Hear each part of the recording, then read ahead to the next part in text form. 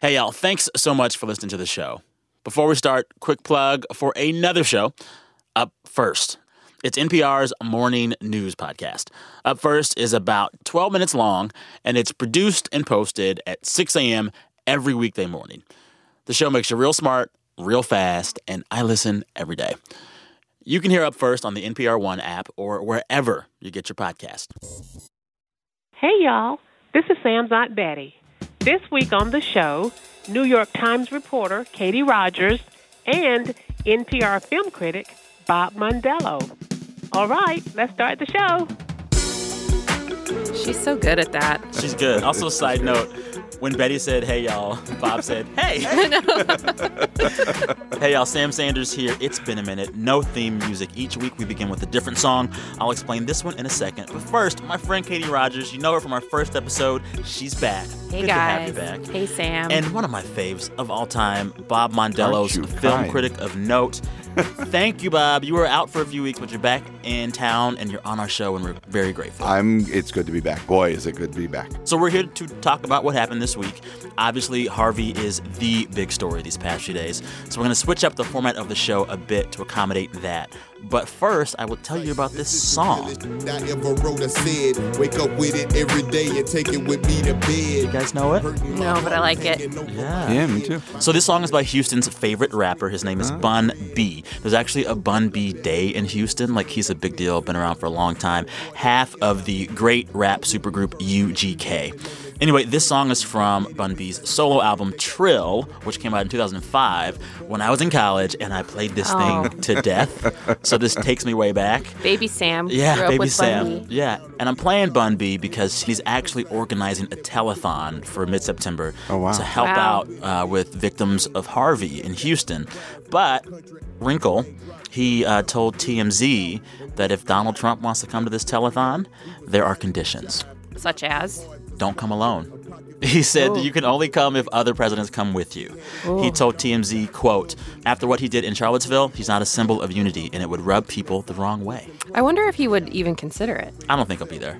I don't either. But that's interesting. That's interesting. Right. This is getting to be a very strange recovery. way of not even just that. The whole arts interaction with the presidency has become very Well, there's the strange Kennedy lately. Center Honors, this annual tradition in D.C. He didn't go, or he's not going. He's not gonna going, go. and several artists said that they won't go if he goes. Right. Mm-hmm. I think his arts council recently disbanded as well, right? They all resigned en masse. Wow. Well, we're going to see what happens. So normally in this part of the show, we would each describe our week of news and culture and everything in 3 words.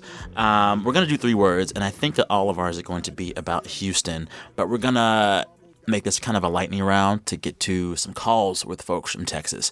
That said, who wants to go first? 3 words for the week. I will. Go. Do it. Water everywhere. It's Coleridge, but it's also all about what's happening in Houston, what's happening in India, what's happening there. Melting the Arctic ice caps, water everywhere. Yeah. Katie, you're next. I mean, mine's along the same vein, really. It's help out Houston. I think, I don't think any of us know yet quite how bad it will be, but I spent the first part of the week sort of figuring out, if I were going to donate, how would I do that and where could I do that? And there are questions about that. Mm-hmm. Yeah, totally. The sad thing that happens in the age of social media is that every time there's a natural disaster, I'm always kind of amazed in a bad way that scammers sort of pop up with like the GoFundMe stuff or there are ways to protect against that. I think the IRS sort of has a service. I think there's a site called Charity Navigator, which has like verified organizations. Because we shouldn't have to feel like in the wake of something like this that the help that people want to give will be used for to not help people. Yeah, send it money. really is. Yeah. But check out where you send the money to first. Yeah. My 3 words are thoughts and prayers because I think of those words and the question I ask after disasters like these is, what is the correct way to respond? Right. There's been several mass shootings. There always are in this country, but the last several people have said, well, thoughts and prayers is not the right thing to say because thoughts and prayers are not enough. We need action on this thing. And that's one big part of like how we as a country respond. What is the right thing to say? What is the wrong thing to say? And in the aftermath of Harvey, rightly so, people are commending the people of Texas for trying to bounce back as strongly as possible. But there are some larger questions about what it means to build a city like Houston on what's basically a swamp, and what it means to keep developing over wetlands that would serve as a natural buffer to these places. And, like, at what point can you ask those questions? Is it appropriate to do so? I don't know. Increasingly, when these type of disasters happen, I have more and more questions every time. Sure. Yeah. All right. Instead of doing our long distance segment later on, we're going to do it now. And we'll start with a call to Becky Wright. Becky lives in Refugio, Texas. This is a tiny town of about 3,000 people. It's not too far out from Corpus Christi. And this is where you'll recall the storm first hit land as a Category 4 hurricane. And so we talked with Becky before this call. For about 6 hours, that storm sat over her in her hometown with 130-mile winds. Oh, man. It was something. Becky, you there? Yes, I'm here. How are you? I'm doing okay. Okay. All right. Well, thank you so much for your time today. I'm sure you were going through so much. Not a problem. You're on the phone with me, Sam, and two of my good friends, Katie and Bob. Say hi, guys. Hey, Becky. Glad you're okay. Hello. Thank you so much. So you, we know a bit of your story, but I want you to tell it to me again here, if that's okay. You're in Refugio, which got hit pretty badly by the storm, and the storm kind of just sat over that town for a while when it first hit landfall. From what I understand, you and a ton of family just rode it out in your house? Yes, in my house. So what happened with that? How many folks were there, I guess, first? Well, I had a total of 19 in my house. Oh, my goodness. Yes, and ranged in the age from my little nephew, 1 year old, to my grandmother, which is 85 years old. So, How big is your house? my house is a 3-bedroom, 2-bath home. Oh, my goodness. So the storm hit overnight when it came in, about 3 a.m. Yes. At that point, you guys all just sat there in the house and waited? Well, the worst part of it was, like you said, about 3 a.m., and we had mattresses on the floor in the living room and my dining room as well. And we kind of just hung out for a little while and tried to not think about the storms, not try to hear the wind roaring outside. And, were you scared? I was very terrified. I'm one to get very nervous with any kind of storms like this. And for me to stay in town and ride it out was not something I normally would do. What made you want to stay? I didn't want to leave my family. Okay. Yeah, I hear you. I hear you. My mom did not want to leave, and my grandmother did not want to leave, so I stayed. I didn't want to leave them. What did town officials say to do? Like, did the mayor say everyone get out? Okay, mandatory. Yes, mandatory evacuation. And many of us here in Refugio County chose not to evacuate just because in the past there's been mandatory evacuations where we actually did leave and it ended up turning and didn't come our way. And I guess that's kind of what we expected, and got the worst. Yeah, I mean, it's so funny. I'm from Texas as well, and when I heard the first reports of Harvey, I said, oh, it'll die down in the Gulf. It'll be fine. It'll be fine. And with tons of these storms, you really don't know how bad it's going to be until it gets there. That's right. And it did actually turn into a Category 4 kind of at the last minute before it hit. So, we had no choice because I did say in the beginning, if it turns into a 4, I'm leaving. I'm gone. Yeah. At the time it turned into a 4, it was too late. It was too late to run and go anywhere. So that night when it hits and it's hard and it's you and 19 people, what do you guys do as you're waiting, hearing these winds knocking around at like 130 miles an hour? As we're in the living room, we just all gathered hands and said some prayers and hoped that we would live to tell our story. We prayed probably 3 times through the night and actually got the Bible out and took turns reading scriptures out of the Bible with a flashlight. It's so interesting to hear you talk about praying in the eye of this storm. I pray a lot, but I have never had to pray in the center of a hurricane. What does that kind of prayer sound like? What did you pray? There was some of James, just different scriptures. We did say some Our Fathers. We said some Hail Marys. We just asked God to protect us, to die down the wind, to keep my roof on my house, just to make the storm pass quickly and just kept asking him, please don't take my roof, please don't take my roof. Wow. And we did have roof damage. We had a 2-inch hole in part of my house where water was pouring in. It was very hot. So your power went out? You had no AC? No AC. Power went out probably around 10 p.m. Oh, man. Oh. When did it finally let up? Not till about 6:30 in the morning. That sounds like a long So right when you night. got daybreak. Yeah, that's a long night. Yes. Oh, my goodness. Yes, it was very, very long. You know, I was looking at coverage of your town in the aftermath of the storm, and I've heard reports that say every building in Refugio, every single one, was damaged. Yes. What does it look like and feel like in your town right now? Well, I go back and forth from Raymondville, where I'm staying at a hotel, and driving into town, it's devastating to see your hometown this way. But we have a great community helping us to rebuild. We definitely wouldn't be where we are today with the cleanup and everything we're trying to rebuild right now if we didn't have help from all the surrounding communities in our area. We have people coming from everywhere.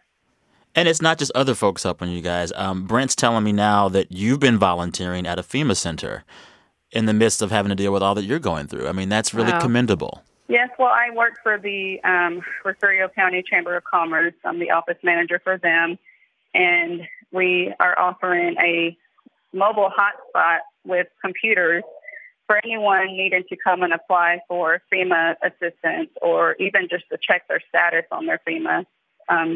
Anything that they need to apply for, whether it be unemployment, workforce solution, we're here to offer that for them.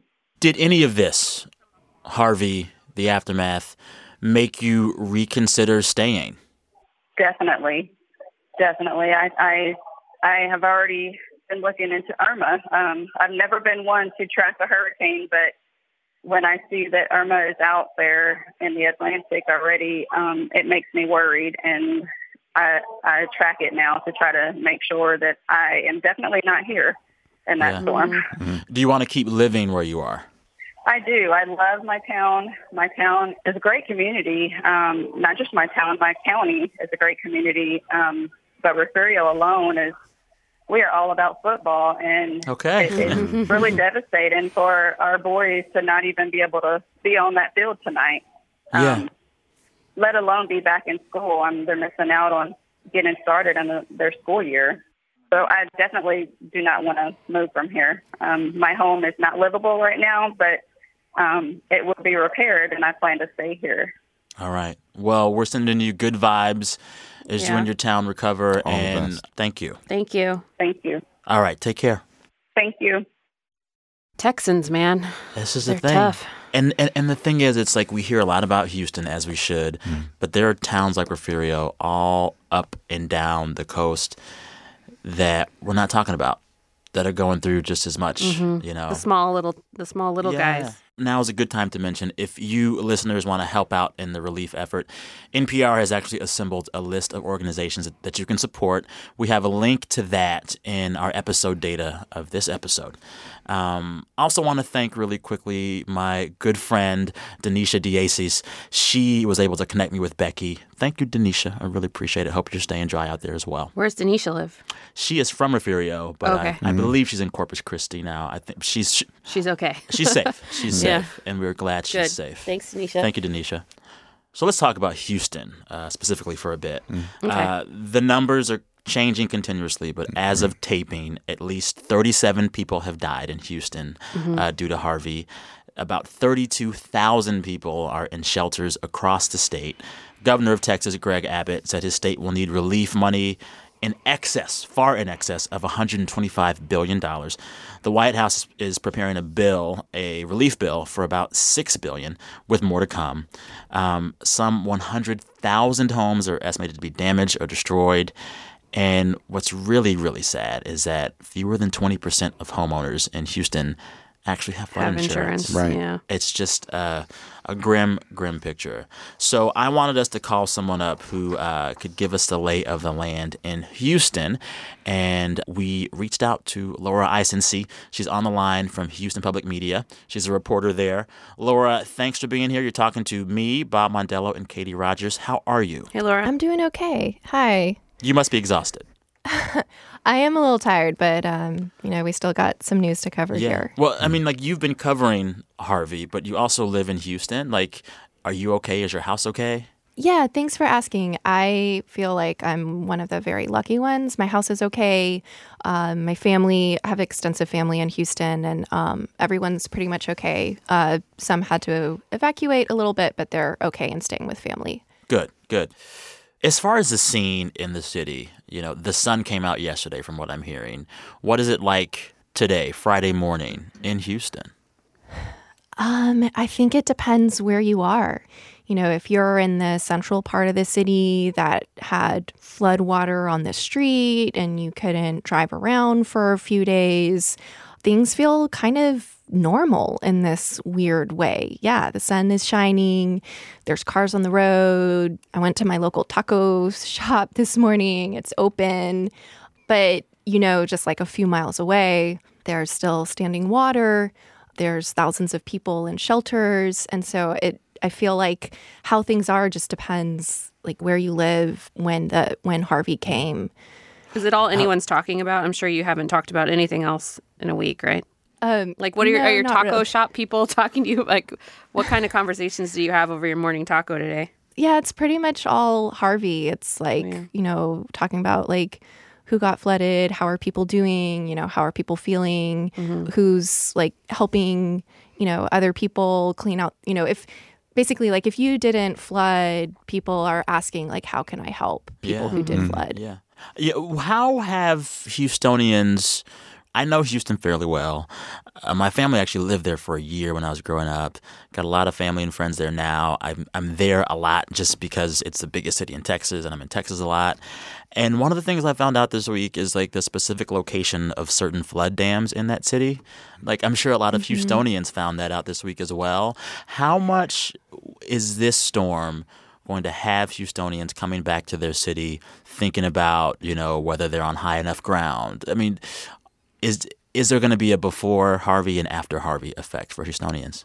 I think so. I mean, this storm has been so devastating for so many people. I feel like either you're going to start asking some of those questions of like, am I on high enough land? Do I need to move? Where are these dams that nobody talked about before and so many people didn't realize existed? But I think kind of on the opposite end, I think we're going to have people sort of like kind of saying, well, we're just going to build like bigger and stronger and, kind of like dig in your heels a little bit. But yeah, I mean, like taking a closer look at flood maps and where you are to the bayous. And yeah, I mean, I think a lot of people in Houston didn't realize until this week that there's these two major reservoirs that are holding back so much water and protecting the city from even worse flooding. Yeah. I can honestly say I've never thought about where my house sits in regard to, I don't know, water or forests that might burn, or I've just never thought about it. So Laura, your regular beat is education. Yes. This was supposed to be back to school time for children across the country. What's up with the school kids of Houston? Are they going to be going to school soon? So the Houston Independent School District, they were supposed to start school this past Monday. And then just yesterday, they announced that they're going to have to delay it until September 11th. But it's still kind of a big question up in the air of like what school is going to look like.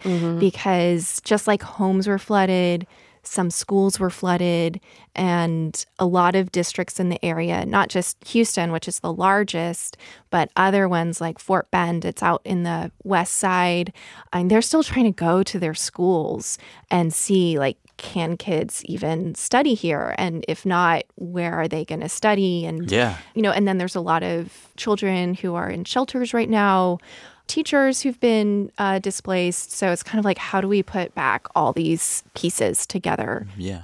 And it's more than just sending children back to schools that may have gotten wet. These are children that have experienced major trauma in some cases and, need to have their hearts and their minds settled again before they can learn. So it's going to be a process. Anyway, what are you going to do fun for yourself this weekend to take your mind off the storm? Actually, some friends are getting married. Oh. So I'm going to go to a wedding. Good. Celebrate life. Yeah, Good. you have to. I hope you dance the heck out of yourself at that reception. Yeah. You've earned it. Thank you. Yeah. Thanks. Hey, well, thank you for your work in the midst of this storm. Thank you for all your colleagues for telling the story that needs to be told right now. All right. Thank y'all. Thanks, Thank you. Laura. Good Take luck. care. Take care. All right. Bye. That was Laura Isensee from Houston Public Media. Shout out to all the folks there in that newsroom doing the Lord's work right now. All right. We'll take a break, and we'll be right back to swap some funnish stories from the week that was. Support for this podcast and the following message come from Paramount Pictures. Mother is a new psychological thriller from Darren Aronofsky, the director of Black Swan and Requiem for a Dream. A couple's relationship is tested when uninvited guests arrive at their home, disrupting their tranquil existence. Starring Academy Award winners Jennifer Lawrence and Javier Bardem, and Academy Award nominees Ed Harris and Michelle Pfeiffer. Mother arrives in theaters September 15th. Support for It's Been a Minute and the following message come from the Platinum Card from American Express. There's a great big world out there, and no other card lets you experience it like the Platinum Card, backed by the service and security of American Express. All right, we are back here this week with two of my faves, Katie Rogers, reporter at the New York Times, and Bob Mondello, film critic. I can't tell you how many times I just wander by Bob's desk and I'm like, should I watch this movie? This is Should I watch true. this? I have a drawer full of Oscar winners from last year. And he does. He steals them all the time. Bob let me borrow his copy of Sausage Party. Not a great movie, but I have yet to give it back to you. I need to bring it back. No, please keep it. Keep it. That one's yours. Okay, thank you. Now it's time for the meat of this story, the sausage, you might say. I get it. I get it. I saw what you did there. Yeah. Our story swap. We each talk about some stories from the week that was, but we're going to keep them kind of light this week. And I want to start with Bob because you're going to give us kind of a state of the box office, state of the film industry so far this year, huh? Well, it would be catastrophic. Why is that? The summer was a disaster. bad? Yeah. It's down almost $1 billion from last year. Why? Down over $1 billion from 2 years ago. Well, Wonder Woman clicked, and As did the new Guardians of the Galaxy, New right? Guardians and Spider-Man, and everything else tanked. What about Get Out? That was this year. That was before the summer. That was this year? Get Out was this year. it was earlier this year. But the problem is that summer is where Hollywood makes most of its money. It makes over $4 billion every year until this year for the last decade. And if they don't do it when kids are out of school, when people are on vacation, then they're not going to, once the TV season starts again and that kind of thing. Oh, because you're staying home to watch TV. Right. It's much harder for them to turn these enormous box office numbers. So they didn't this summer, and that's a real problem for them. I mean, a lot of pictures. You can see why they didn't. I mean, who wants to see the fifth Transformer movie or the Everything fifth is like Pirates space or like robots or like. Or like there was a like, new there's Pirates no- of the Caribbean. there's Who no- asked for that? Yeah, but there No. are robots that you want to. Well, they're not robots. Don't get in touch with me on this. Transformers aren't robots? Well, Transformers are, but replicants are not. And What is we're that? all looking forward to Blade Runner 2049, right? Are we? Are Are we we? not? How could you not? I of didn't course watch we the are. first one. Don't I at don't me. know. Twitter. I'm not I don't know what talking that to. is. Oh I mean, my goodness. I know. Sorry. So besides the caliber of the movies this summer, are there other structural reasons for this big box office decline? I mean, I can think initially, well, are folks just streaming more, period? People are probably streaming more, but I don't think that's actually affecting box Okay. office yet. Hollywood has lots of reasons that it can look at for not having done a lot of business, but the real answer is that when the public doesn't want to come, no one can stop them, right? That's an old Sam Goldwyn-ism, but they didn't want to come and see these pictures. The folks at movie studios are convinced that the reason audiences aren't coming to some movies is because the Rotten Tomatoes score is too low. I totally believe it. Yeah. And Well- part of why I went to see Girls Trip is because the Rotten Tomatoes score was so high. Okay, And the but word of Rotten- mouth was so high. But about Rotten Tomatoes is a tricky algorithm Why? because, well, what the rating says is that let's say you have a 97% rating. That means that everybody basically likes the picture, but they don't have to like it 97% of the time. They only have to like it like 62%, and that do you get what I mean? So that it doesn't matter if it's strong like or low like. Right. If they gave it a positive score, but a moderately positive score, and everybody agrees with that moderately positive score, it ends up being 97. Okay. And that's tricky. Whereas like a very polarizing film, where if you do love it, you really love it, that can have a lower score because it's so polarizing. You know, usually I end up checking Rotten Tomatoes after I watch a movie and this says something about my taste. It'll be like 23%. I'm not above a bad movie. Yeah. You know, I was reading somewhere, though, like, in spite of the bad box office, there were some pretty good movies out this year. I'm thinking of films like Baby Driver. I'm thinking of Girls Trip. Yeah.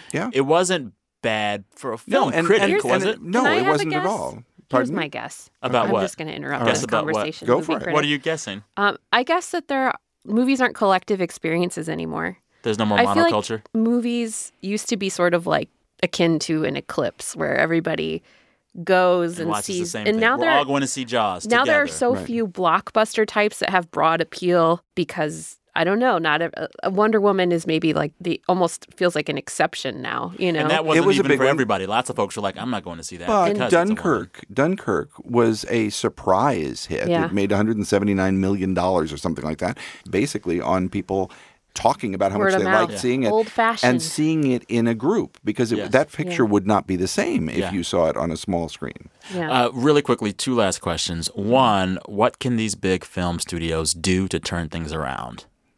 Well, what they're going to do, I'm not sure what they can do, but what they're going to do is give you more of the same. I mean, but it's not working. I know, but we've got the Star Wars movie coming out later this season. There are relatively few. There's Thor. There's Justice League, which is basically the Avengers sideways. These things I'm are. so tired of all the same stuff. Yeah, and you're going to get more of it. Second question: 3 movies to look forward to as we head into the fall and winter. All right, you got to understand. You're talking to a movie critic. I know. I'm interested in the things that are not like everything else. Okay. Yes. Wonderstruck. What is which that is about? by Todd Haynes. It's about 2 children. One of the stories is told in black and white because it happened 50 years ago. The other one is told in color because it's happening now. And he's weaving it together. Todd Haynes is the guy who made Far From Heaven. He made a whole bunch of other movies. He's an extraordinary filmmaker, a period filmmaker guy. Suburbicon, which was scripted by the Coen brothers and directed by George Clooney. Who's in that one? Matt Damon is in it. It looks really strange. You're not into Matt Damon? Seriously strange. Why are we not into Matt Damon? That's new. I like that he married a bartender. Great, good on him. I think that's. I mean, I don't watch any of his movies. He's just not my jam. I feel like, and this is unfortunate, I'm becoming more known on this show for what I hate as opposed to what I love. Really? But he's a hater. And I don't he's hate a hater. What are you going to do? I don't hate Matt Damon, but I'm neutral on the guy. I'm not like rooting to see him do stuff in theaters. Yeah, I did like the Bourne trilogy, whatever. That was How do fine. you feel about Ben Affleck? Don't even get me Yeah, started. let's not go there. Isn't he? He's Batman, right? The worst he is Batman. Let's go there. I have a list of worst Batmans. Did you give us 3 movies yet? I gave you 2. What's the third? Let me see. Third one, I'm still writing my piece for Monday. Let's see. A third one I'm looking forward to is... What I'm most excited about this fall is It. Oh, That's fair. I really want to see it. The trailer is awesome. do you remember back in the day? It was 2 videos, 2 different cassettes. You had to watch it on 2 different VHS tapes. Because it was a little miniseries. Yeah. Anyway, movies everywhere. Follow Bob Mondello on Twitter for the latest on film. Oh, that would be wonderful. Are you I'm trying to at get my Bob numbers Mondello? up. I am at Bob_Mondello. Okay. Okay. I follow you. Who's got Bob Mondello all one? I don't know. How dare they? Find that guy. We need to find him. Yes. And unseat him. Thanks, Bob. Movies are great. My pleasure. Katie, you're next. You had this Hello. amazing story on the front page of the Times over the weekend. Oh, yeah, on like last Saturday. Yeah. Mm-hmm. I want you to talk about it with us today. It was all about how you basically embedded in the Washington, D.C. Trump Hotel for, a few weeks? No, it was only a week. Okay, well, it It felt like a few weeks. It felt like Yeah. eternity. So this is the Trump Hotel, which is just down Pennsylvania Avenue from the White House. Yeah. And it is a gathering ground, a meeting place of all those kind of up in Trump's circle. Yeah. What did you see? So I started going, it was right at the end of the Scaramucci era. Who's that?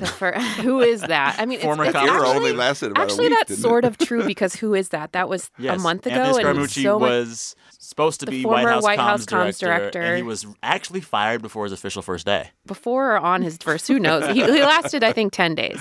That sort of kicked off this week of visiting because over the weeks before that, we had heard, Corey Lewandowski and Anthony Scaramucci and Rudy Giuliani and all of these characters are hanging out in the lobby, just taking photos and posing for selfies and hanging out late night. And it was just sort of like the premise was this is all so out in the open. Mm-hmm. We know we should do something, so let's just go and see what happens. And there's this whole sheen of, is this or isn't this ethical? Like, are people spending money at Trump Hotel to curry favor with the president? Yeah, I mean, it's the Trump Organization is the subject of a lawsuit by a group of lawyers called Crew.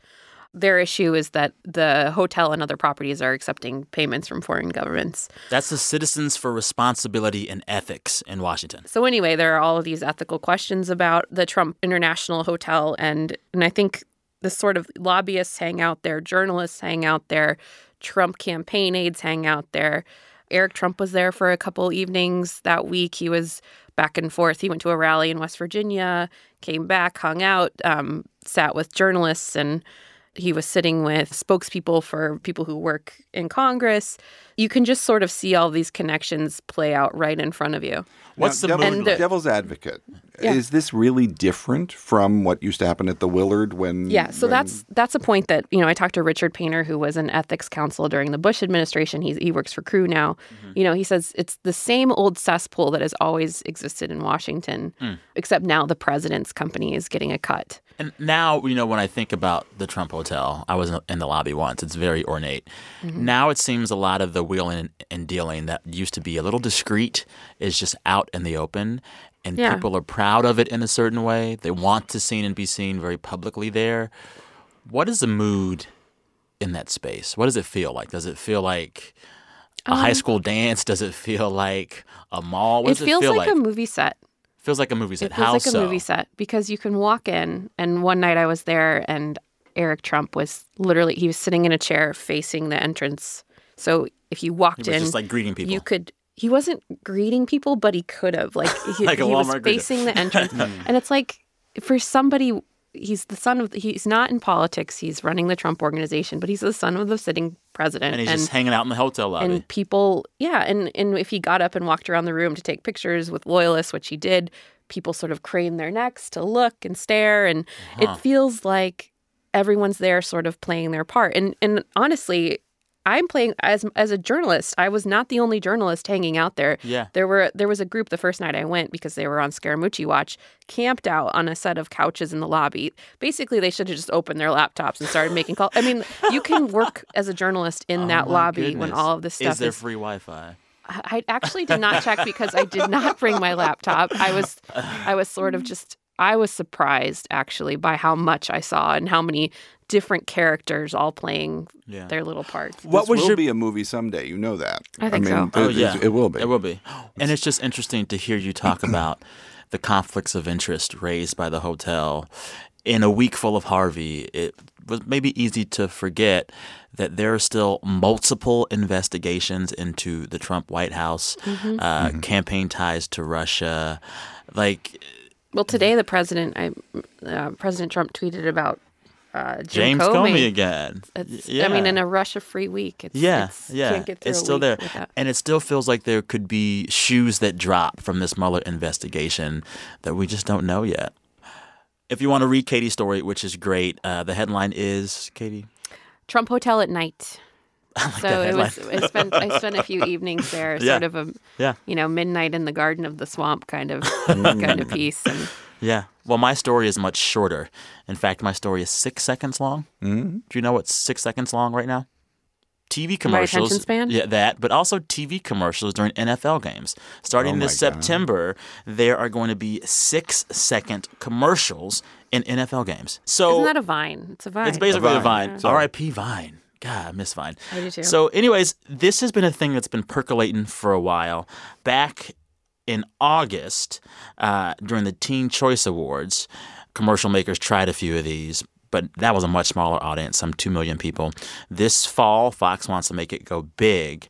And my thinking with this is like, this is just more evidence of how the way we watch TV and other things on our smart devices has influenced and will influence how we watch things on old school TVs. What is the rationale for a 6-second commercial? Presumably they can sell it cheaper. More money? Right. It's not yet clear how much cheaper they'll be, but the thinking is like people are already skipping commercial breaks. They hate them. They're used to experiences like Netflix where they can totally be without them. They think that the only way to get you is to just do it as quickly as possible. You know, it's really interesting when they did this during the Teen Choice Awards. Before the host of the award show went to break, he said, "We'll be back in 30 seconds. Don't go anywhere." Then they go to the break and there's a little caption that says, "We'll be back in 30 seconds." And then they play a 6-second ad. I actually want to play the sound of one of those ads for you guys right now. Let's do it. Give me a G. Give me an O. Hot mess, eat a Snickers. That's it. So it's this cheerleader holding up 2 letters that aren't G or O. She gets the letters wrong. Then it goes, "Have a Snickers." Give me a G. Give me an O. Hot mess, eat a Snickers. Did that convince you in 6 seconds to buy a Snickers bar? No. No, it didn't I do it did for like me. that. Remember that there was a 1-second commercial? Whoa. It was Miller High Life, I think. Oh, you lost me at Miller High High Life. The guy going, "High Life." You would recognize the guy from these commercials. But I actually like long form, and every once in a while when a commercial seems to be going on forever, and I realize that somebody has bought 60 seconds as a commercial as opposed to 30 seconds, which is everybody else, I think they can be more interesting. They can. Do you ever watch Hulu when it gives you the option, watch this 3-minute commercial or go? I'm like, no, I can't do that. I always pick the long one and then leave the room and come back like a half See, hour this is the later. thing. They're worried about people leaving the room. Yeah. And in 6 seconds, you haven't left the room yet. You know, what's also interesting, as the NFL is doing these 6-second ads, they are dealing with really, really decreased viewership. Last season, viewership was down by double digits. Also, people are saying the games are too long. So, I mean, I'll be interested to see how this works out. It's Wait, just is this crazy, the though. Super Bowl? Just all NFL games. All NFL. Yeah. Okay. Yeah. Okay, we're done with our stories. Before we take one more quick break, I have a special message for our listeners. If you like this show and get it from Apple Podcast, there's a thing you can do for me. Is this Boyz II Men? Oh, yeah. Do the Boyz II Men voice. Girl, you know we belong together. All you listeners out there, if you can hear my voice, I don't have no time for you to be playing my heart like this. I want you right now to take some time, go to Apple Podcast, and leave It's Been a Minute a review. You know I need you. Help us help you. Write that review. I don't care how many stars. I don't care how long. Just write it. We need you. Bless. It's really weird to make eye contact with you right now. That was the lowest my voice can get. So anyway, seriously though, all you listeners, the more Apple Podcast reviews we get, the better it is for the show, and it actually helps new people find the show. So do me a solid. In my best Boyz II Men voice, I'm asking you, leave us a review. Thanks. I feel very relaxed. All right. Time for one more quick break. When we come back, we'll play my favorite game. Who said that? Oh, yay. Whoa, Katie was ready for so Who Said good That. at this. You are actually good at this game. Okay. We'll also hear from our listeners telling us the best things that happened to them all week. BRB. Support for this podcast and the following message come from ZipRecruiter. ZipRecruiter is committed to helping employers build great companies by making it easy to find and hire top talent. Using advanced matching technology, ZipRecruiter actively connects employers with qualified candidates in any city or industry nationwide. In fact, 80% of jobs on ZipRecruiter get a qualified candidate in just one day. Try it for free. Go to ZipRecruiter.com/minute. Support also comes from Sunbasket. Sunbasket sends organic and sustainable ingredients to your door, pre-measured and ready to go, so you can prepare delicious meals in around 30 minutes. Sunbasket takes the guesswork out of preparation, makes cleanup easier, and you get to skip the grocery store. With meals designed to fit every busy lifestyle, choose from paleo, lean and clean, gluten-free, vegetarian, and family options. Get $35 off your first order at sunbasket.com/minute.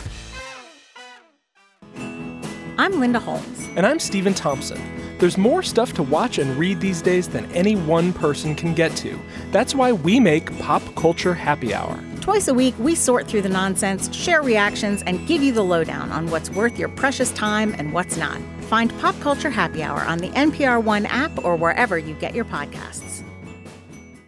We're back with Bob Mondello, who covers movies for NPR, and Katie Rogers, who covers literally everything for the New York Times. Literally. Now it's time for my favorite game. It is called Who Said That? So it's really simple. I share a quote from the week. You guys have to guess who said that. We'll do a few today. The winner gets absolutely nothing. Perfect. Yeah. First quote. Ready? One problem with eating like Tom Brady is that nobody wants to eat like Tom Brady with you. Who said that? Tom Brady? No. Oh, man. Bob? I have not a clue. Giselle. No. This was Tom from Brady's nutritionist? You're getting close. A Boston Globe reporter wrote a story this week. How was I going to guess that? Well, you're supposed to be up on the culture. I need Brad Pitt or George Clooney or Miley. That's the extent of it. There was this Boston Globe piece a few days ago called I Ate Like Tom Brady So You Don't Have To, written by a writer named Deborah First. It's a great story. She basically signed up for Tom Brady's special meal delivery system, like a Blue Apron style kind of meal delivery thing. Called TB12. Oh, so it's not like what he actually eats. Well, he says it is. He says that it's actually what he eats. He's lying. He says it's what he eats. Giselle doesn't let him eat nightshades or dairy. They have that crazy... Well, listen. Okay. So the diet is described as high protein, 100% plant-based, gluten-free, low use of refined sugars, low use of soy, free of highly processed ingredients, and as Katie said, free of nightshades. No nightshades. Although nightshades are what exactly? Tomatoes, eggplants. I don't know what else. They were all thought to be poisonous. Why can't you eat tomatoes? They were thought to be poisonous originally. What did they do to you? Apparently they inflame you. Fried green tomatoes were good enough for my mother and my father. And I'm a good Italian boy. Without tomatoes, we would not have sauce. Are all Italians inflamed? I don't think so. You don't look inflamed, Bob.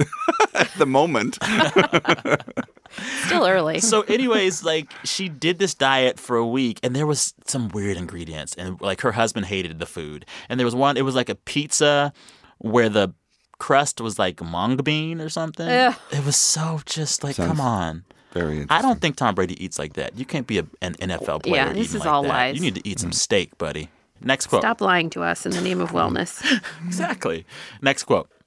Therefore, I have decided to step down so the role can be cast appropriately. Oh, the guy that did that. Oh, you know this guy. No, I don't know his name. Who had it first? No, you have a name? I don't have a name. Something writer? Ghost writer? No. Daredevil. It was like one of those names. Hellboy. Yes. Okay, yeah. I did it. This was an actor, Ed Skrein. He was an actor who had accepted a role in Hellboy but then turned it down. Yeah. He said in a statement, I accepted the role unaware that the character in the original comics was of mixed Asian heritage. Goes on to say, it is clear that representing this character in a culturally accurate way holds significance for people, and that to neglect this responsibility would continue a worrying tendency to obscure ethnic and minority stories and voices in the arts. Therefore, I've decided to step down. Will we see more of this, Bob? Of people stepping away. Yeah. I hope what we see is more of Hollywood casting responsibly in the first place. That would make more sense. Well, there was all this hufflepuff over who to cast for the live-action Aladdin. And it's like all of Brown Twitter was like, we have people. Yeah. Look over here. There's a lot of us. Yeah. Well, and they found someone. They did. So. They did. All right. Who's winning, Brent? Definitely not Bob. I mean, that's. Katie's I'm going to say that's not even really a Bob, win for me. But if you get this last one, Bob, you get all the points. No. That wouldn't be fair. Kidding, I already took yours. Last quote. His favorite color was actually orange. Who said that? His favorite color was actually orange. Who died that had a name in like Vita Blue color in their name? Who died that had a color? Come on, y'all. Come on, y'all. Who had a color? Jerry Lewis. What was his color? I don't know. Who had a color? There's one artist where you know they have a color. Bob Ross. No, he Get died. out of my house. Elizabeth Taylor in purple. Oh, Elizabeth Taylor's a good one. She had purple eyes, and she died 8 years ago. Purple. Who had a color? Purple Rain. Prince. Yes. But he died. But who? He died like a year ago. Y'all don't want to work with me on these. I tried so hard. Prince's favorite color was orange. Brent and I work hard. I mean, my first thought was Prince. Honestly, why did you say? Because I thought we were doing like a week Prince's ago. sister. I'm trying to think of people who died. Prince's sister said this. Okay. This week. Let me tell you the backstory. Yeah. Prince's sister, Tika Nelson, she was talking about Prince in an interview to the Evening Standard, the paper in the UK. And she was talking about the first official exhibition about Prince since his death, which opens in the UK in October. Got a lot of artifacts that have never been seen before. Okay. But over the course of the interview, she revealed that the purple one's favorite color was, in fact, not purple, which hurt my heart. She said, quote, "That's so Prince." It is so Prince. I love that. He says, I don't know that I have a favorite color. I would have to think about that. Do I have a favorite? Do you have a favorite color? It never occurred to me to have a favorite color. Blue. I like blue. I have no objection to blue, but that's how I feel about blue. It's like I could roll with blue anytime, but orange, it's like I have to be in the mood for, you know? The rails are over there. We're over here. Yeah. We got off at some I just want to say for the record that I did get Prince. I just thought there was a news peg there that... You won either way. Let me read what the sister said in her full quote. Okay, sorry. She said, it's okay. Don't apologize. Don't apologize. This is a family. Okay. No apology. You just said get out of my house. So I feel like I need to say. All right. The sister, Tika Nelson, said, "The standout piece for me is his orange cloud guitar. It is strange because people always associate the color purple with Prince, but his favorite color was actually orange. So more proof that 2017 is a year where everything I believe in turns to dust." Totally. Yeah. I believed in purple. I mean, he clearly liked purple, Sam. But it needed to be purple his and favorite. orange look really good together. Do they? No, they don't. If it's Halloween. I'm sorry, purple and orange. Yes. I've never seen you wearing purple and orange around the office, Bob. I don't have anything that's... Well, I could. I'll do it tomorrow. I can do it. I can do it tomorrow. You're going to be in the office Saturday. I'll come in... Oh. I'll do it. I'll do it Tuesday after Labor Day. I'll come in Tuesday oh my God, you better with a pinky swear purple right shirt now. and Pinky an orange swear. undershirt. Pinky swear. Done. That sounds so bad. I'm going to do it. All right. We're going to get back on the rails now. Good luck with that. All right, we're almost done. But before we go, a plug for Tuesday's episode. I talked with an amazing writer and novelist. Her name is Danzy Senna. It's a very public radio name. Danzy Senna. It is. She was great. She has a new novel out called New People. And it was basically a jumping off point for us to have a really big conversation all about race and this idea that no matter what race you are, it is something that we all kind of perform. Really interesting chat. Senna told me this thing that she always thinks about people and race and who you are and being. She says, assume everyone you meet is passing for something, you know? And her perspective is very interesting. Danzy is a black writer, but when you look at her, most people who see her, they think she's white. She can pass for white. Regardless of your race or whether you've read her new book or not, I think you'll enjoy it. Check your feed out on Tuesday. All right? All right. That sounds fascinating. It does. Good. It's a good book. It's a good book. With that, let's end the show, as we always do. Each week, I ask listeners to send us a recording of their own voice, sharing the best thing that happened to them all week. We encourage them to brag. Cue Tear Ducts. Hi, Sam. My name is Alex, and I'm from Houston. It's been really, really difficult all week. But aside from my parents being totally okay and not having any water in their house or anything, the very best thing was watching the people of Houston come together and take care of each other. My friends have been trying to volunteer places. They've been posting online, like, where can I volunteer? And they can't anywhere because there are too many volunteers. And my parents are trying to donate things and they can't because all the shelters have too much stuff that people have given them. That's amazing. That's what makes Houston strong. And that's why I love my hometown, is because we love each other. So that's been the very best thing. That gave me chills. That was gorgeous. Yeah. This is Will from Okinawa, Japan, where I teach children of U.S. military members, and we just had our first full week of school. Yeah. I'm student teaching in middle and high school social studies, and I gave my first lesson today. I taught my first classes as an official assistant professor of management. Yeah. I teach at a community college in Fort Worth, Texas, and this week was the first week of school for us.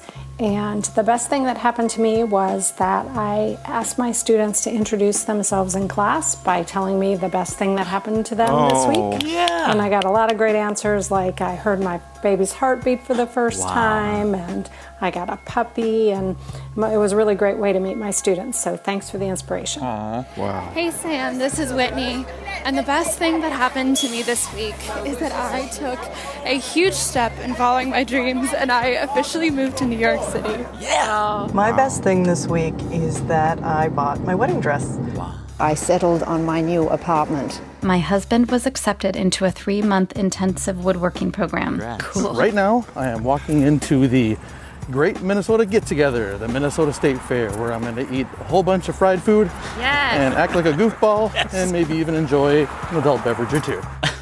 Hi, Sam. This is Rita in Naperville, Illinois. This week, I finished my last chemotherapy after 18 months of continuous treatment for stage 3 breast cancer. I'm grateful that I'm still around to see my boys grow up, and I'm grateful for your show because it's fun and intelligent.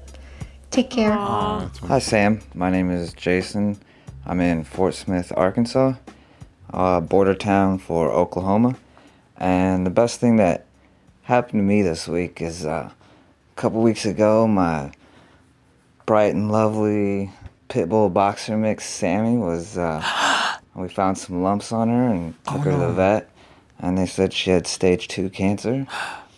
They removed all the lumps, and they said just keep an eye on her, for anything else. But today is her 7th birthday, so the best thing that happened to me this week is I got to spend it with her. So thanks. Thanks, Sam. Have a great week. And have a wonderful weekend. Bye. Oh, man. I'm not crying, you're crying. Yeah. Someone's chopping onions. Thanks to Alex from Houston. Although we should mention that there are still plenty of ways to help out. Again, check for the link in our episode data. Thanks to all our teachers teaching us throughout the world. Will, Remy, Stacy, Jean, doing the best things in her classroom. We appreciate our educators and all that they do. Thanks to Whitney, Hannah, Catherine, second Catherine. Thanks to Matt. Thanks to Rita. So glad you're healthy. And Jason, I'm sending good vibes your way. I got a pit bull too, and they're the sweetest dogs. I hope your puppy can get healthy, and I hope your pup has a great birthday. This is every weekend. With a puppy cake. Yes.